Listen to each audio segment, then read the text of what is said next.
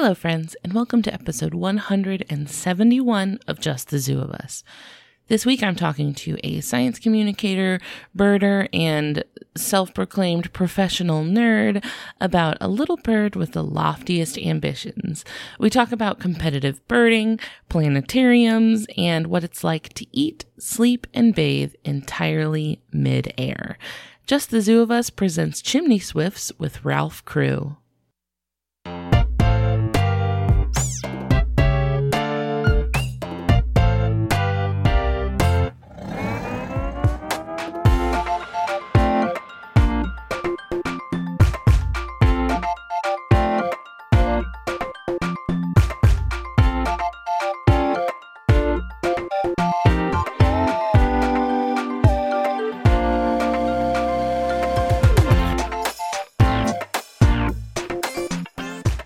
Hello, everybody. It's Ellen Weatherford. I'm here with Just the Zoo of Us, your favorite animal review podcast. And this week, I'm very excited to speak with a brand new friend. This is Ralph Crewe. Say hi, Ralph. Hi, Ralph.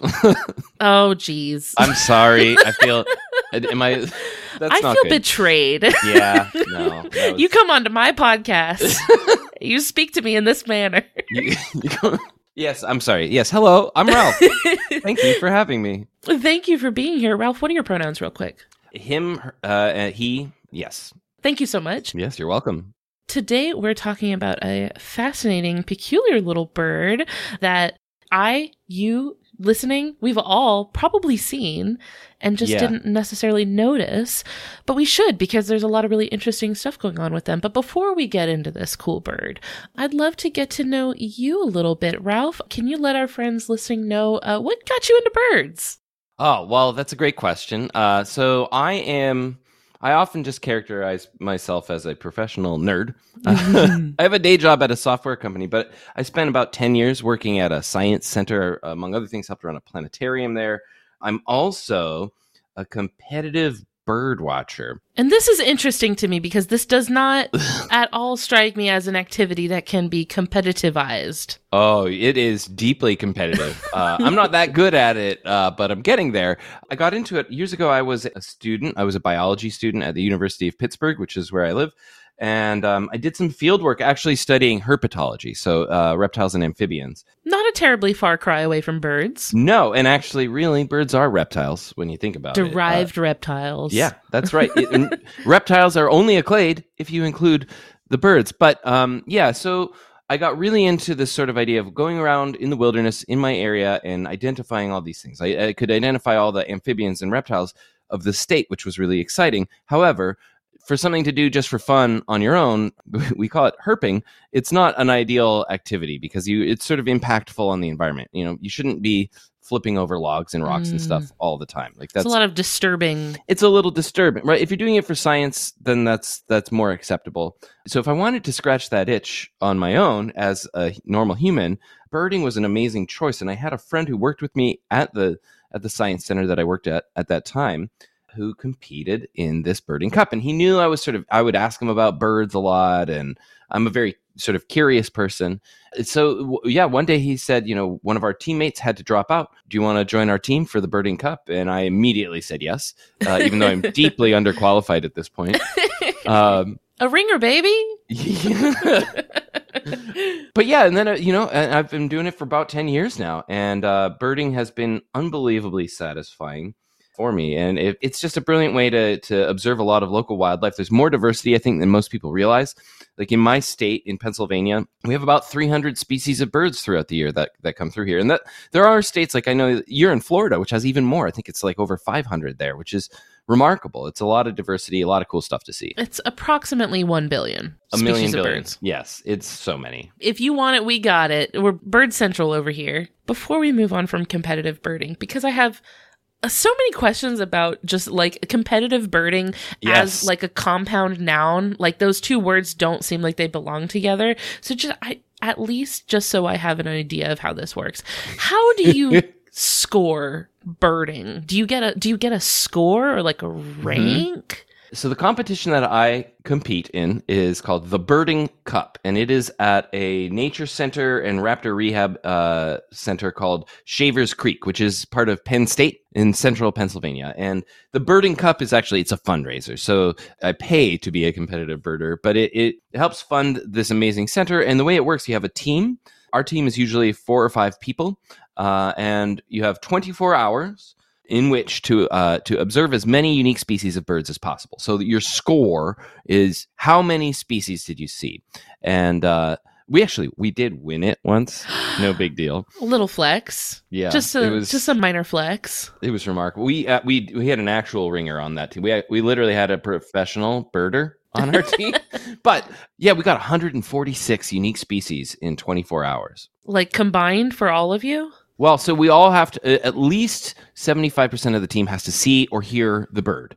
So there were a couple that we missed where only 1 or 2 of us saw it, and then it flew and we just never saw it again. Oh. So you don't get every single, you've got to verify it. And because it's a fundraiser, it's mostly honor system. I was going to ask if this is like an honor system thing. Right? Like, couldn't you just say? Yeah. You're all like communicating in a little secret chat, like, okay, everybody put down that you saw it. Yeah, right. No, if you do declare that you've seen something really, really weird, they will ask you to provide like a photograph. And we have at least one person who's carrying a big camera on our team. If you get to know bird nerds, they're also often camera nerds. It goes well together. But it's also like there's no cash prize, and what a weird thing to cheat at. Like I feel like it's an honor system, and most birders are pretty. We don't want to misidentify things, right. and we are, and this is so cool. We record all our data as part of a citizen science program that I encourage everybody to participate in anytime, called eBird, where you can just sort of report bird sightings. So we report all our sightings on the Birding Cup. And so like we are motivated to give as accurate information as possible. I mean, I guess it's technically possible someone could cheat, but I really don't think that they do that. It's just kind of a general be cool understanding. Yeah, be cool. Come on. It's a birding competition. It's not, it's one thing that does happen that you have to be wary of. And we almost recorded in error once is at night we do owling, right? So and to do that, that's with your ears, and you're not allowed to use technology, but you can use your voice. So we will, physically call owls to see if we can get an owl to call back, and then we can be like, oh, we heard a great horned owl or a barred owl or something like that. But the problem is that you're out in the woods and there are other teams there too. I was gonna wonder if maybe like that's so weird. Everybody said barred owl. No, wait, that's Greg. Like everybody suddenly says they heard them in the exact same spot at the same time. Like, hold on a second. Yeah. But it's a delight. It's one of the coolest things I do. It's also intense. Like 24 hours is a long time to be bird. We sleep for maybe 2 hours, like on somebody's living room floor, and then we're out. Goodness. And we're just moving and birding and birding and birding, and it's really remarkable. And it was after the first time I did the Birding Cup is when I lost the ability to turn it off. I am always birding now. Anytime I see a bird, I'm always like, oh, look, there's even if it's something simple like a starling or a pigeon, like I always like look at it. But it has made my life a lot richer, right? There's a ton of bird diversity around me, and I really enjoy getting to go and see it everywhere I go. It also gives you an excuse to just like get out and see a new cool place in nature, right? Oh, yeah. Because like it gives you kind of a reason to maybe go check out a national park you haven't been to yet or something like that. Like you can see a lot more of the world just by having like a reason to go. Yeah, absolutely. And for me, it's also, honestly, it's a little like therapy, right? So I'm a busy person and I have life things going on. And birding is one of those places where I can be on a walk in a beautiful wilderness area, and I'm very observant, right? My eyes are wide open, my ears are wide open, I'm quiet, and I'm paying attention to what's going on around me so intensely that I'm not thinking about my job or my house or what I'm having for dinner or like why does my ankle hurt or whatever, right? Like I'm just in that moment, and that is really, really satisfying and pleasing. And like the birds have their own little lives and their own little problems that they don't care about my problems. So it just helps give me some perspective, and I find it to be very soothing. And it's one of the only hobbies I have also that is fairly healthy. You go on long hikes, and that's not bad. No, and it's blissful. And, also I think satisfies, I think it encourages some, intellectual curiosity too, right? For sure. And you got to learn more about, the bird and its context in the ecosystem and its behavior so that you know where to find it. So I think it really just, stokes the coals of, curiosity a little bit. Absolutely. Well, and also, it's, almost like real-life Pokemon. Right. Mm-hmm. It's you want to see all the, at this point, when I hear that there's a rare bird in my area, and I get alerts when to hear about it. I go find, I've never got a painted bunting that normally in the Rocky Mountains somehow ended up in Pennsylvania. I got to go get it. I got to go find it. And even though, what that means is I'm going to go look at it with binoculars if I'm lucky, maybe take a picture. But still, it's really satisfying. And, you get excited. If you see a rare bird, it's a really, I don't know, it's addictive in the best way possible. I highly recommend it. For sure. Earlier, you mentioned that you had worked as an educator in a science museum. Yes. Mentioned that you had worked in a planetarium. I did want to bring a very brief, completely unrelated story, but it is tangentially related in the sense that it was an experience I had at a planetarium doing one of those planetarium shows where they project all the stars and stuff and then had an announcer, which was... I was that... not at that planetarium. No, it wasn't you. Was it me? No. So something like this happening where I took my 8-year-old son to the Museum of Science and History in Jacksonville, which is a very fun museum. They have a really cool planetarium there. We went there and we decided to see this show there that was called, I think it was called The Skies Over Jacksonville, where they show you this huge projection of all the stars you can see and everything that you can see over Jacksonville. And they did that really cool thing where they would zoom in on, first they would show you the constellations, but in a 3D view where you can actually tell that the way that you're looking at them from the ground is not really the way that they're laid out in the sky, right? They could be way farther away or way closer to each other than they look. But they pulled up the projection of all the constellations you can see around our night sky, and they're slowly rotating. They're doing a time lapse where you can see the constellations rotating over the dome of the planetarium, and they pull up a thing where they have labels for some of the major constellations, especially the zodiac constellations, and then some of the more recognizable ones. They'll show Ursa Major, Orion, stuff like that. Sure. And this one slowly rotates into view that's kind of at the bottom of the screen, so you can't see it that well. And it was never mentioned by the planetarium announcer, probably for good reason, which I now know this constellation to be called Boötes. Yes. With a little umlaut over the O so that it's Boötes. Yeah.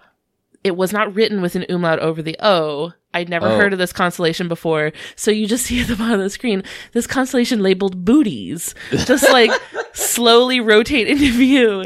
And I'm dying laughing. And I get my 8-year-old's attention and I'm like, hey, look, Booties. And he found that so funny that to this day, every time I talk to him about the museum, he's like, that's where we saw Booties. I was like, yeah, it is. Yeah.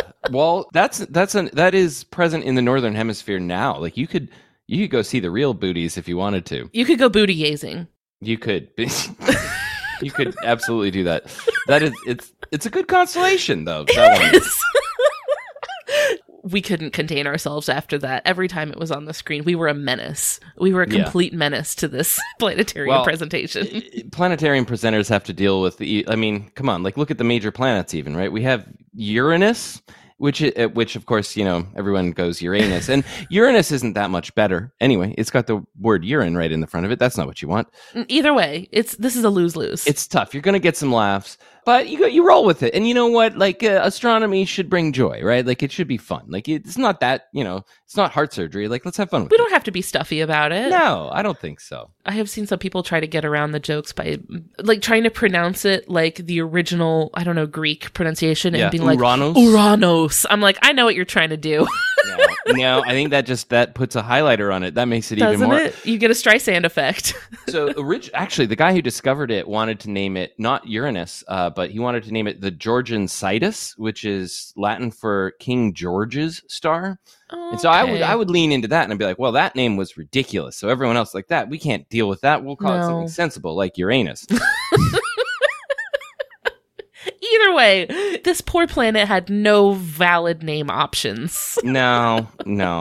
But it is an interesting planet. If you ever do just the planet of us, I guess that's not a very good pun, but it's a good one to cover. If you ever want to talk about it, I could go on and on. It's really interesting. It's knocked on its side, so it's like sideways. And anyway. Yeah, very cool planet. So, to bring us back around, today we are talking about a bird, a really cool little bird that we've all probably seen, just didn't really notice it, and this is the chimney swift.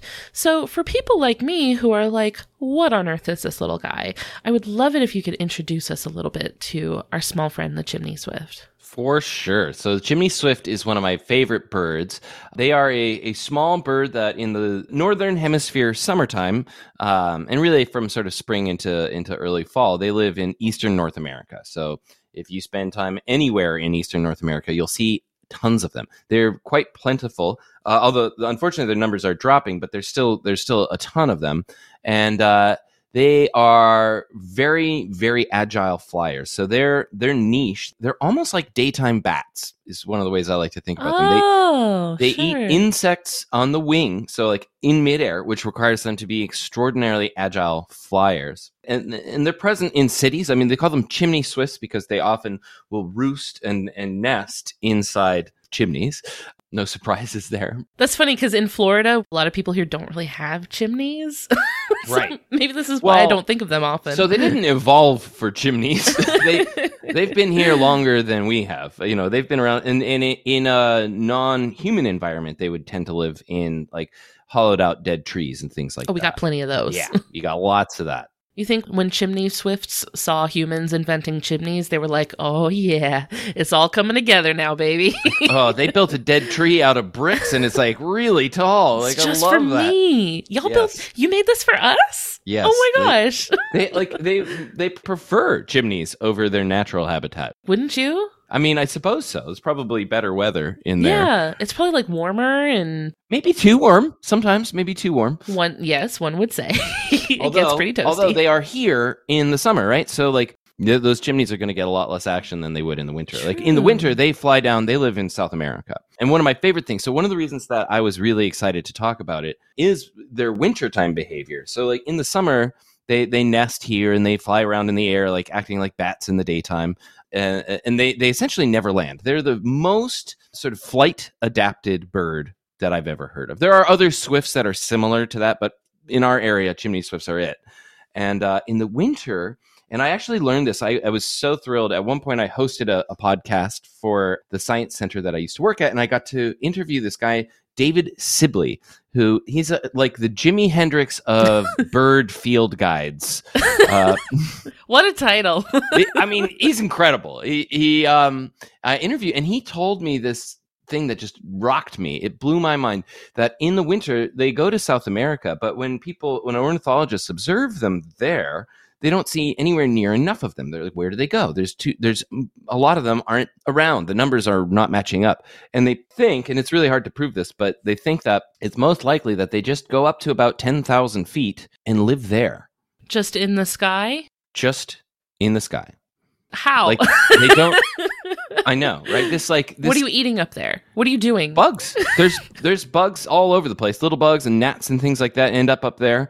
And they eat, they can sleep while they fly. They can do that thing where they like half sleep their brain like dolphins do, you know? And so yeah, they can spend essentially months on end just in the sky. Like, you know how we have like land animals, right? And then they have like ocean, like marine animals. Chimney swifts are almost to the point where they're sky animals. They're not land animals anymore. I mean, all sky all the time, baby. Yeah. I mean, if they didn't have to lay eggs, I think they may never have landed. All they got to do is make a nest in a cloud and then they're good to go. If cloud nest technology comes around, then I think chimney swifts we won't see them down here anymore. Don't we have a drone laying around we could just send up real quick to check? Be like, let's just zip one of those things up there, see what those swifts are doing. Like, let's see what they've got going on up there. You know, that's a great idea. And if there are any like zoological PhD candidates listening, like what a cool thesis that would be, right? Just send some drones up. Just go check. It's like, I'll just go fly drones in South America in the winter and just look for chimney swifts all day. That sounds awesome. If I won the lottery, I feel like I would be like a scientific patron, like how the Medicis in like ancient Italy were like patrons of the arts and like funded an entire like artistic renaissance. That would be me, but for like funding the dumbest imaginable wildlife research projects. That is now my life goal. That is the most brilliant idea. I love that. Send some drones up. See if the swifts are just kicking it up there. Let's go find these swifts. Yeah. But yeah, they're remarkable birds, but they're also like, so I didn't know they existed at all until I became like a birder, right? And then you learn how to identify them. Because they never land, like they physically can't perch on, like they can't land on a tree branch. They can't walk. They cannot stand up. Their feet are basically like almost little Velcro hooks, basically. They can hang on a wall, and they have really stiff tail feathers that their feet will sort of grip onto a wall, and their tail feathers push against it as they lean back, and then they can just hang out like that. They can sleep like that or whatever. And that's it. Like, their feet are not useful for anything other than that. I feel like I've seen a picture hanger that, like, mimics this sort of style. It's like a small hook that, like, has a lever that pushes against the wall. I feel like I've seen a picture hanger like this. Yeah, exactly. They're like picture hangers, but with wings that eat a lot of bugs. It's really neat. So the whole like having reduced feet thing too, their larger group that they are part of that I think is so interesting. Their closest relative is the hummingbirds, which, I mean, how cool are hummingbirds? They're amazing. That group of hummingbirds and swifts is known as apodiformes, which is Latin for footless, without foot, like pod as in like podiatrist, right? Apodiformes, so footless. I mean, they do have feet, obviously, but both the swifts and the hummingbirds have such reduced little feet. I don't know, it's so cool. Little vestigial feet. Basically, yeah. Their feet are, like, they're still technically there, but it's more just the idea of a foot than an actual foot. It's a concept. Yeah. That also blew my mind because they don't look like hummingbirds. They look a lot like, and they act like they fill a similar niche to swallows. So if you've seen, barn swallows or cliff swallows or tree swallows, things like that, which are also common summertime birds in North America, they live a very similar lifestyle. They have a very similar flight pattern. They sort of zoom around eating bugs on the wing. And in fact, when I first started birding, I had trouble telling swallows and swifts apart in flight. It takes a little while to get good at that, and so I assumed that the swifts must be closely related to the swallows. Not the case at all. It's never what you think it is. No. It is hubris. Yes. To like look at an animal and think, oh yeah, I could probably reasonably estimate what that's closest related to. You cannot. No, it makes me respect taxonomists a little bit more. That's not an easy job. And like there were a lot, like the old school where people just grouped things based on how they looked together. Those old like sort of grades that people used to group animals. They're pretty wrong. Like it's there's a big mess there to untangle. I sometimes find it like more surprising when they're like, yeah, the thing they're related to, they look like it. It's pretty straightforward. That's almost more surprising to me. Yeah, and you're like, right? oh, phew. It's like, is this a trick question? Is this... No, this feels like a trap. Feels like this should be way more complicated than it is. Hey there, we're going to take a quick break to hear from a couple of the other shows on the Maximum Fun Network. When we get back, we're going to give the Chimney Swift some ratings, so stick around. Hey, I'm Dan McCoy. I'm Stuart Wellington. And I'm Elliot Kalin. Listen, you like podcasts, right? Sure you do. Don't try and lie to me. You're listening to one right now, so why not try a different one called R1, The Flophouse? And on The Flophouse, we watch a movie and talk about it. And then sometimes we also do other stuff. It's all meant to be funny and fun, and we think you'll have a good time. And just to be clear, the name of the podcast is not Our One, The Flophouse. It's just called The Flophouse. I do a lot of correcting Dan. The Flophouse. A lot of correcting Dan. Hey, it's John Moe, inviting you to listen to Depresh Mode with John Moe, where I talk about mental health and the lives we live with all kinds of people. Famous writers. David Sedaris, welcome to Depresh Mode. Thanks so much for having me. Movie stars. Jamie Lee Curtis, welcome to Depresh Mode. I am happy to be here. Musicians. I am in St. Paul, Minnesota. I'm talking to Amy Mann. Great to talk to you. And song exploders. Rishikesh Hirway, welcome to Depresh Mode. Thanks so much for having me. Everyone's opening up on Depresh Mode on Maximum Fun.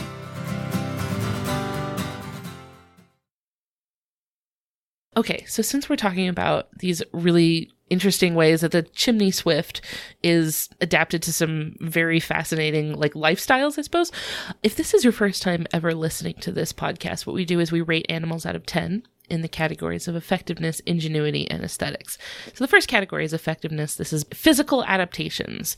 So things that the animal has built into their body or changed about their body in some way that let them do a good job of the things they're trying to do. Eat bug.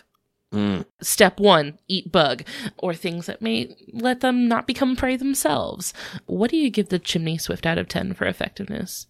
So I spent a while thinking about this. It's hard to be really, dispassionate about that. I love these birds and I can't help it. I'm going to give them a 9. Okay. I have to give them a 9. So solid. Not a full on 10. I did dock a point from them, but just 1. And the reasons are, firstly, they're brilliant flyers. Like all birds are pretty good at, most birds are pretty good at flying. I felt you think about penguins for a second and be like, no, you know what? I still have love for penguins. They're also very effective in their own way. They are. But in terms of flight, the chimney swift is about as good as it gets, right? They can fly for months, or really, if they didn't need to breed and they weren't doing huge migratory flights, they could probably just completely live in the air. And most birds, flying is such an energetically expensive activity that they avoid it. Actually, right. Even like typical backyard birds that you see, you'll see a robin maybe in your backyard trying to eat some worms, and they hop around. Like they could fly from worm to worm, but they often just sort of hop to save energy. But the swifts are so idealized for flight that is the way for them to get around. They're more effective at flight than essentially any other vertebrates that I can think of. So that, first of all, is that gives them high ranks for me. They are profoundly good at eating insects. They have a really wide gape, so they're a pretty small little bird, but if you look at their beak, the sort of corners of their mouth go pretty far back, which means that they can very briefly open their mouth very, very wide while they're flying. So much more so than like you think of like sparrows and other birds that you might be familiar with. The gape on a chimney swift is much, much larger. Almost, not quite to the point, but almost like the nightjars. If you're familiar with nighthawks or whippoorwills or things like that, they have a really big mouth. And so like that is an adaptation for their niche. They're I think better adapted than similar competitors like the swallows. Like the swallows don't have that same kind of bill adaptation. I'm looking at a picture, and it's very funny that you mentioned how big their mouth is when it's open, because when it's closed, it's so tiny. It's itty bitty. Yeah, so the actual the part of their bill that like protrudes past their face feathers is small. It looks like a little dot. But it goes back, like the corner, like it's so hard to describe in an audio format. The corners of the mouth of this bird go farther back than you'd expect. Yeah, they're like way back up near the eyes, it looks like. Yeah, they are not quite as extreme, but like you may have seen their South American birds like putus or frog mouths. Those are goofy looking guys. Yeah. And those are actually somewhat related to the apodiformes. The swifts and the hummingbirds are their next closest group is the nightjars and things like that. So yeah, they have this mouth anatomy that allows them to open their mouth really wide while they're flying and eat well. Turns them into a little bug net. Yeah, they are devastating. If you're a small insect, a chimney swift is the most terrifying thing in the world. Like insects adapted flight so that they could escape predation. Right, and now chimney swifts are specialized in flying insects. They said, "Oh no, you don't. Get back here." If you're an insect and you want to avoid a swift eating you, your best bet is to just hit the deck. You like don't stay in the air. You're not going to beat a chimney swift at flying. They're also, unlike a lot of birds, they're adapted to humans. Right, so many animals have struggled. As our numbers, of course, have exploded over the last several hundred years, and we've really impacted the environment. Chimney swifts, even though they're so specialized already, they were able to find a niche that they could fit in. Like that is now in their name. Like they live in chimneys. They take advantage of human-made structures, and that gives them an evolutionary advantage. So I find that to be highly effective, and in a way that very few. Most animals didn't do better when people showed up. They might figure it out on the fly, but like you got pigeons and raccoons and stuff, but for the most part. But no, I did dock a point, and okay, let's hear it. Well, because they're not doing as well as they used to. A lot of people don't. Chimneys, like seriously, the prevalence of chimneys is less than it used to be. Like a lot of people cap chimneys, or most people don't use big fireplaces, even in cold regions like where I live. I use a furnace that has like a pipe that is the chimney, and like that's not an option for habitation anymore. And then so there's a little bit of urban habitat loss that's happened. That's something you don't normally hear about, urban habitat loss. I know, right? Like it feels weird, but it's usually the other way around. Like it's the lack of certain human structures. And you may see in certain like Audubon areas and things like that, people will build little chimneys that are just a chimney, not attached to anything, just for chimney swifts. Aww. Which is adorable. We have a few of those around here in Pittsburgh. A decoy chimney. Yeah, a decoy chimney. It's like, yeah, it feels like a chimney. It's not a chimney, but they don't need to know that. I have to wonder if their proclivity towards chimneys is dangerous, right? Like, that's where fire goes and smoke. It's dangerous. Right. It feels like that maybe like building your house in a fireplace isn't the best idea. You might die, right? The thing is with chimney swifts, when it is fireplace time, they are in South America living in the sky. They bounce. They're not here, right? They don't have to worry about that. Brilliant. All bases covered. But the other thing, their numbers are dropping also because the numbers of insects have dropped dramatically, right? And that's their main food source. So if the numbers of insects get cut down badly, so do the swifts. So the only I've docked them, but that's you can't really blame the swift for that. It's not their fault. So that's why I give them a solid 9. That's still excellent. I did want to ask, are there things that eat them? Sure, there are things that eat them, but if they can catch them, I suppose. No. That's a good point, and that's something I wanted to mention too that I almost forgot. Yeah, so they are one of the benefits of being a permanent flyer is that it's hard for a cat to sneak up on you, right? Like cat would need a jetpack, right? So a lot of predators that are predators for other small songbirds never get a shot at a chimney swift. Now, that's not to say that none do. There are some birds that eat other birds, right? In my area, very occasionally you might see something like a Cooper's hawk or a sharp-shinned hawk, or maybe even a peregrine falcon or a merlin might go after a chimney swift. However, if you're a bird-eating hawk or falcon, chimney swift is not your ideal meal, right? They're fairly small. There are much bigger, tastier birds in the area, and they're great flyers. Like, you still have to catch them, and that's not easy. But it does happen. But in general, they are... one of the great adaptations of being brilliant at flying is that it's hard to sneak up on you. That is an excellent defensive maneuver. Just like, I ain't coming down. Sorry, guys. Yeah. Sorry, it's spooky down there, and I'm not going to be there. Yeah, fair enough. You got lots of monsters and creepy things that are trying to eat me. So I don't think I will, actually. I think I'm going to hang tight up here in the sky. Well, okay, so the next category that we rate animals on is ingenuity. So this is behavioral adaptations. These are things that the animal is doing to like maybe solve problems that it faces or like navigate their world. What do you give chimney swifts out of 10 for ingenuity? So this one I did not hold back. I gave them a straight up 10. Really? Yeah, I think so.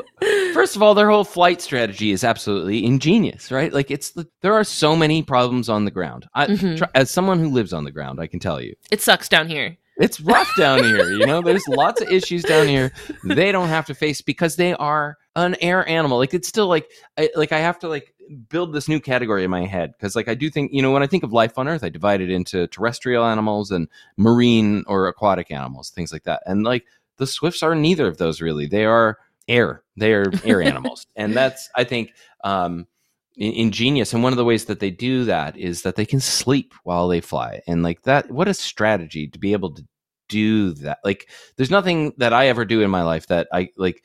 When I'm sleeping, I'm bad at things, basically, is where I'm going. And but the swift is able to sleep while they fly. They're also, however, they're actually pretty brilliant little architects.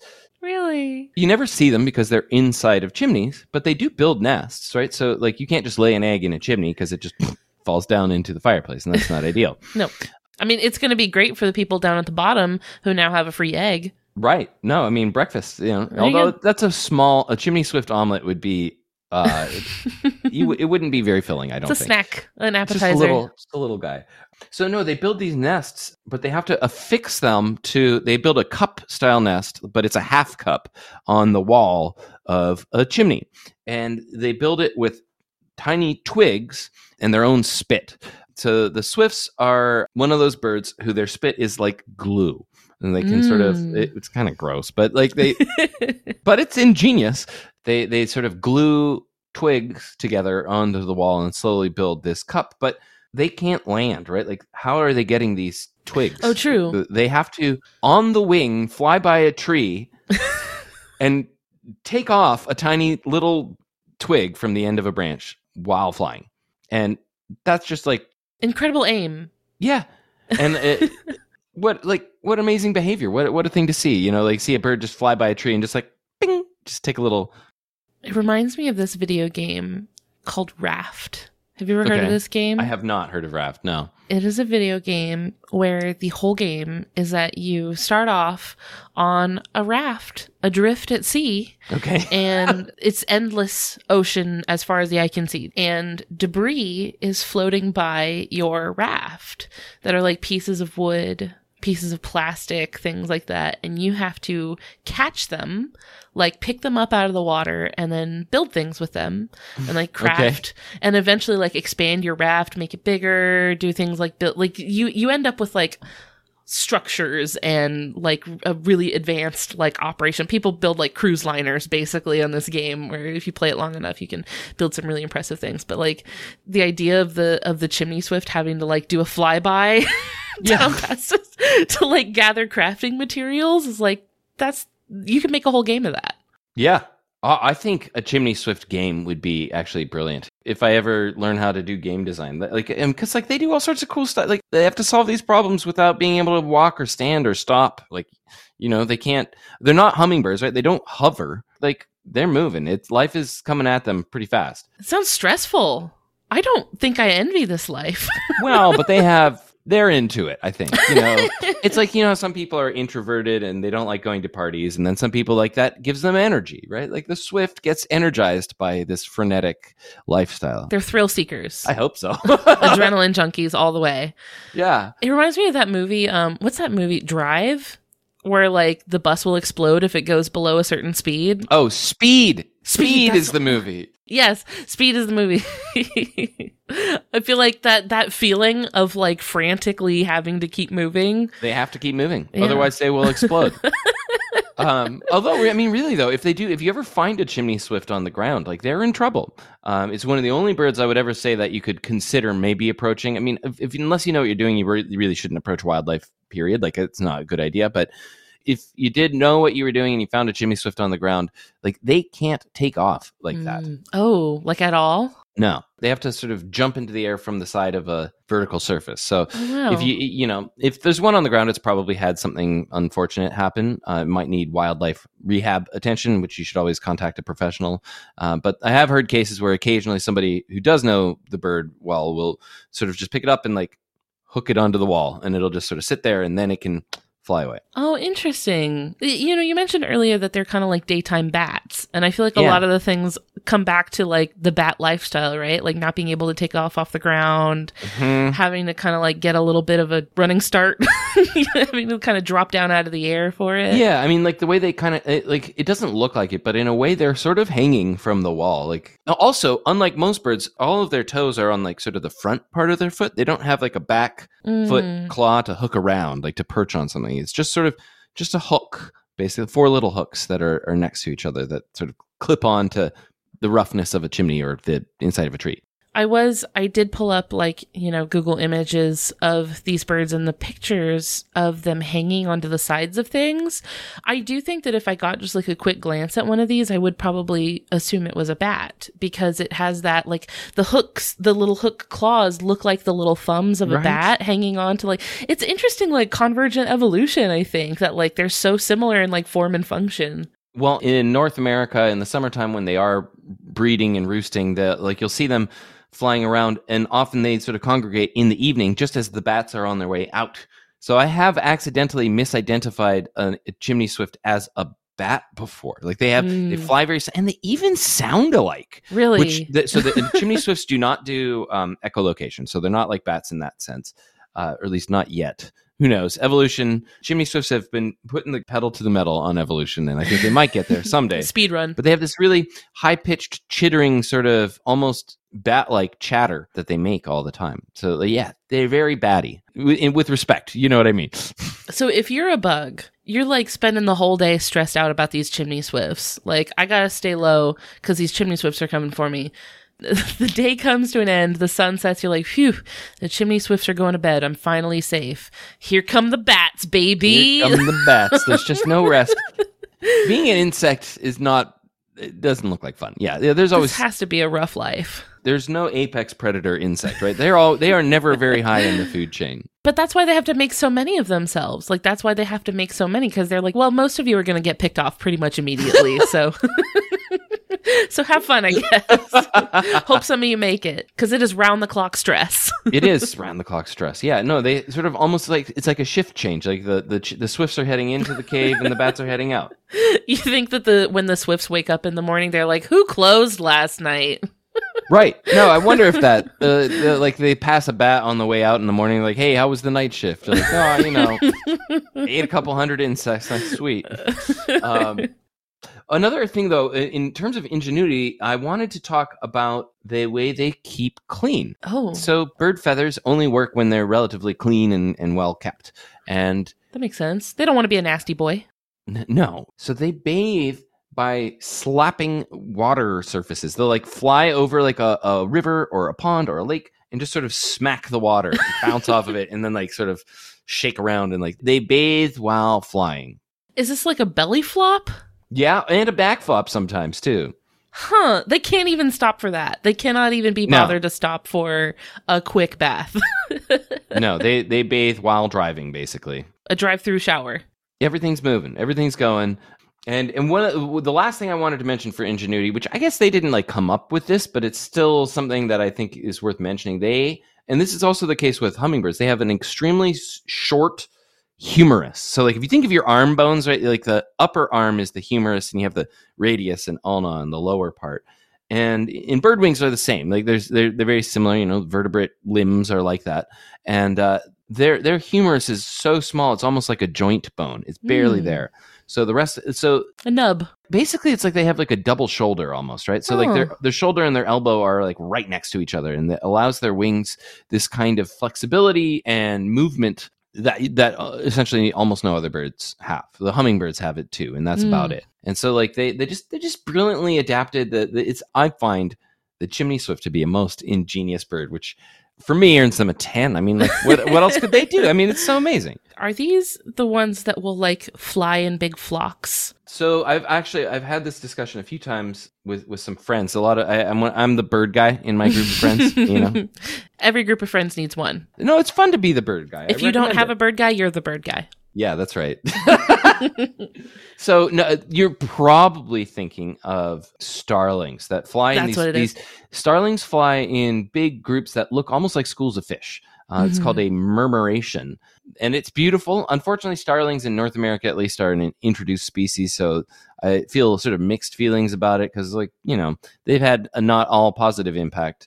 But then again, the individual starlings, it's not their fault. So, right. I try to enjoy them as much as I can. Now, there is group behavior you'll see around occasionally, like very large chimneys. Like sometimes you'll see around like schools or factories or things like that, huge chimneys. And at night or right at sunset, you'll see a chimney swift tornado where sometimes several thousand swifts will be circling around it, and it looks like a tornado of swift bodies as they're all spiraling and dropping into this chimney for the night. And so while it's not like a murmuration like you see with starlings, it is like large group behavior that is striking. It's actually usually pretty easy to figure out where this happens, because it happens in urban areas, and lots of times your local bird nerds will know where to go. Like, hey, you want to go see a chimney swift tornado? Go down the street here at about 7:45, and right before sunset, you'll see, like 10,000 swifts fly into this giant chimney. And it's remarkable. I've actually been lucky enough to see it a few times in my area, and it's overwhelming. It's beautiful. It's really remarkable. Is it noisy? Do they make a lot of noise when they're doing this? They do, but it's not like it's like this high pitched, like chittering little, like, I will not try to mimic the vocalization. There are recordings of it out there though. And it's a lot of chittering. They seem really busy when they're doing this. I would love to see that. I bet I can track somebody down who can give me some pointers and tell me where to go find one, because I'd love to see it. The last category that we rate animals on is aesthetics, which is just how nice this animal is to look at. I could see this one going either way. So I gotta know what do you give the chimney swift out of 10 for aesthetics? So I love this bird. I'm a little bit. I'm probably going to be more generous than some. I'm going to give it an 8. Okay. So not a full on 10. There are prettier birds out there, But getting there, but pretty good. Sometimes people call them a flying cigar. They have a really cool sort of streamlined body. it is kind of like torpedo shaped, This like that. torpedo-shaped bird with these beautiful long wings. They're really aerodynamic. They do have those weird feet. I mean, it's a really cool adaptation. But is it a great aesthetic? I don't know. I've seen more handsome bird feet out there than the chimney swift. And also, because of that whole humorous thing, they don't really fold their wings in the same way that normal birds do. So, like, when they are perched on the side of a chimney, their wings almost look like they're tacked on. Like they're not folded up neatly. They're just sort of like hanging there. And it's just, it looks a little accidental. You know what I mean? I guess for them, that's not a position they're going to be finding themselves in terribly often. Yeah, they don't do that very often. So that's not that big deal. But the real reason why I docked them a little bit it's because you actually, as a birder, you almost never you don't get a good look at them. You can't. Right. So most of the birds that I get to observe, I can find them spend at least a minute with my binoculars out and get a good look and observe their plumage and their behavior and their aesthetics, right? But with chimney swifts, they're constantly moving and they're in flight all the time and they're usually fairly high up. So is it the bane of your existence as a birder? Well, so I recently made a video that involved some chimney swifts, and I really struggled. I couldn't find any royalty free or stock video of chimney swifts that I thought was good. So I was like, I'll just go out. They live in my neighborhood. I see them every night. I'll just go outside with my camera and try and take a video of them. How hard could it be? Oh, it was humiliating. The chimney swift was making fun of me. Go on, take a video. Good luck.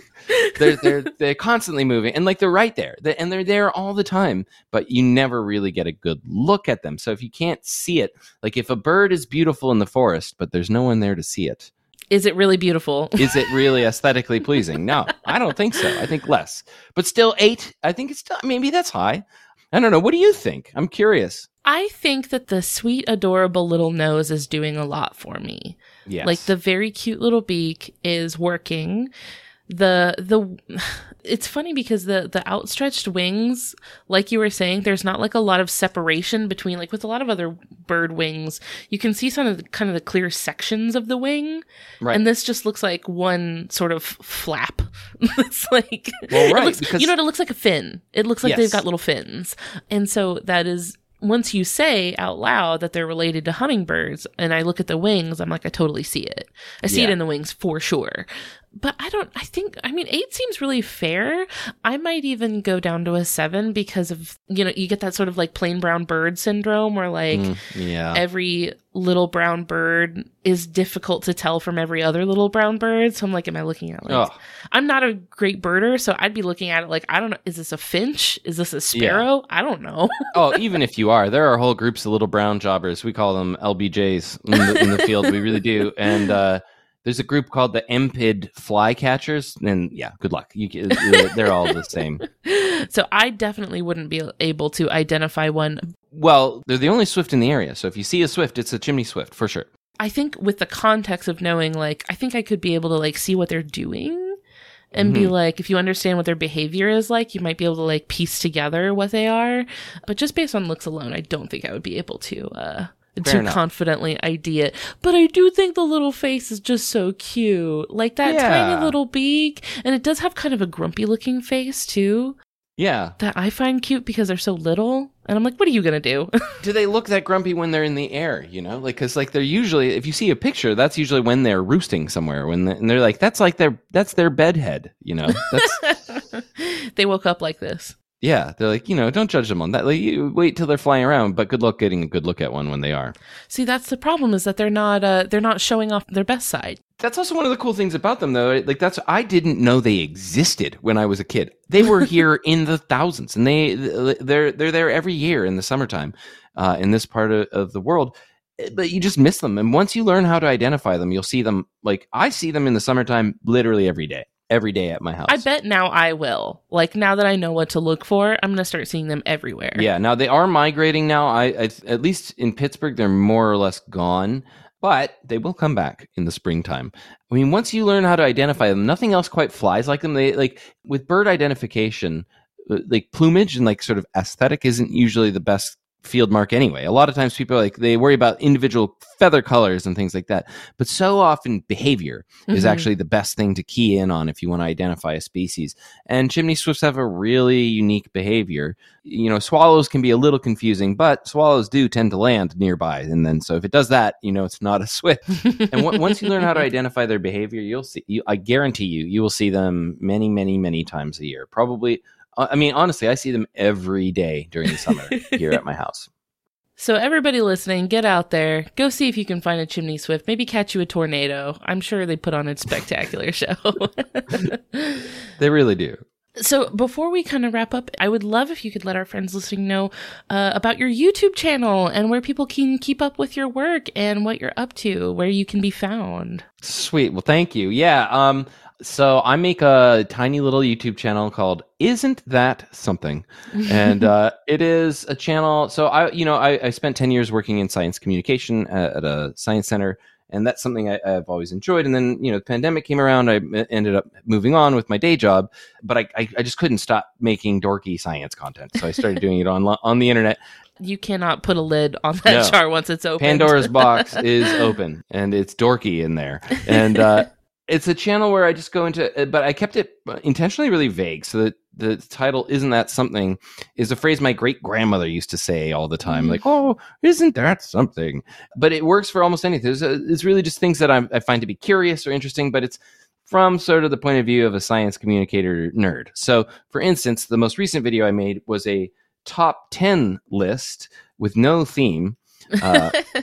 Which was fun, and chimney swifts made the list. So top 10 vibes. Yeah, there's lots of good stuff on that top 10 list.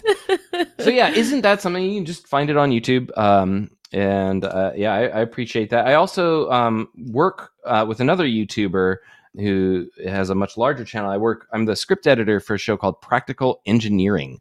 So kind of a different vibe, but practical engineering is like civil engineering, infrastructure stuff. Like if you find like giant dams or the power grid or concrete or things like that to be fascinating, it's a super educational but entertaining, fun YouTube channel that you should definitely check out. One last thing I wanted to mention: if you ever are in the Pittsburgh area, I am the co-host of an event called Nerd Night, which is it's for grown-ups. This one, it's an adult night. It's at a bar basically, but you can think of it like a bar version of a TED Talk. We get 3 local nerds to come and do nerdy talks for the public. It's super fun. We get a lot of brilliant people and it's amazing how some of these folks, they'll talk about topics that I would never expect to be very interesting, and then it just is like mind-blowingly fascinating and also hilarious because it's a casual fun. It's not a college lecture, right? It's nerd night. So yeah, those are some of the things that I'm up to. So yeah, check, and you can find me on I guess I'm on Twitter at Ralph Crewe and things like that. Amazing. And I'll have links to everything in the episode description, so folks listening can just scroll down and click through and have a lovely nerd night out in Pittsburgh. We've got Pittsburgh nerds listening. I feel like chimney swifts are a good example of things that you might not, if you don't know about them, you might not think that it's going to be terribly interesting, and then you give them a shot and you're like, there's a lot happening here. No, I know. I completely agree. Yeah, I think they're really fascinating actually. So even though I'm a host of it, so I don't normally do the talks, but we had a host who got COVID and had to drop out, so I did a bird. It was called "Bird Out with Your Nerd Out" was the name of my talk. I love that. Yeah, and chimney swifts made the list of the interesting. It was all just on local birds you could see in Pennsylvania, and they made the list. They always make the list. They're amazing. Oh, that's so cool. Well, I appreciate you so much for your time and sharing your love for them and knowledge about them here with us today. I think everybody should go see if they can find them and have a deeper appreciation for the little birds, not just the big flashy hawks and herons. Show some love to the little guys. Yeah, check out a swift when you get a chance. Give Swift a chance. Yes. Well, thanks, Ralph. It's been a delight, and we'll talk to you later. Thank you. Thanks. Bye. Thank you so much for listening, friends. I hope this little bat of daylight has built itself a sticky little nest right along the inside wall of your heart. If you liked what you heard today, I hope that you leave behind some kind words for us in a review on your podcast app of choice. Like AK.12, who said, "Love the podcast. I learn a lot about animals." Nira, followed by the number 9 23 times, who said, "It's so reliably fun and interesting, and while it's specifically kid-friendly, it's great for adults too." And Mytho Enthusiast, who said, "This podcast changed my life, and it will forever. I even listen to the podcast when I go to sleep. That's how much I love it." Thank you all for leaving behind such kind words for us. It really means a lot to us to hear from y'all because you are who we do this for. If you want to hang out with us online, we're on Facebook, Twitter, Instagram, and Discord. Links to everything will be in the episode description below. You can send me an email at ellen@justthezooofus.com if you have a cool animal that you'd like to hear about. Thank you to Maximum Fun for having us on their network alongside their other wonderful shows, like the ones that you heard promos for earlier. You can check those out, learn more about the network, or how you can support our show over at MaximumFun.org. Finally, we'd like to thank Louis Zong for our incredible theme music. That is all for today. See you next week. Thanks. Bye.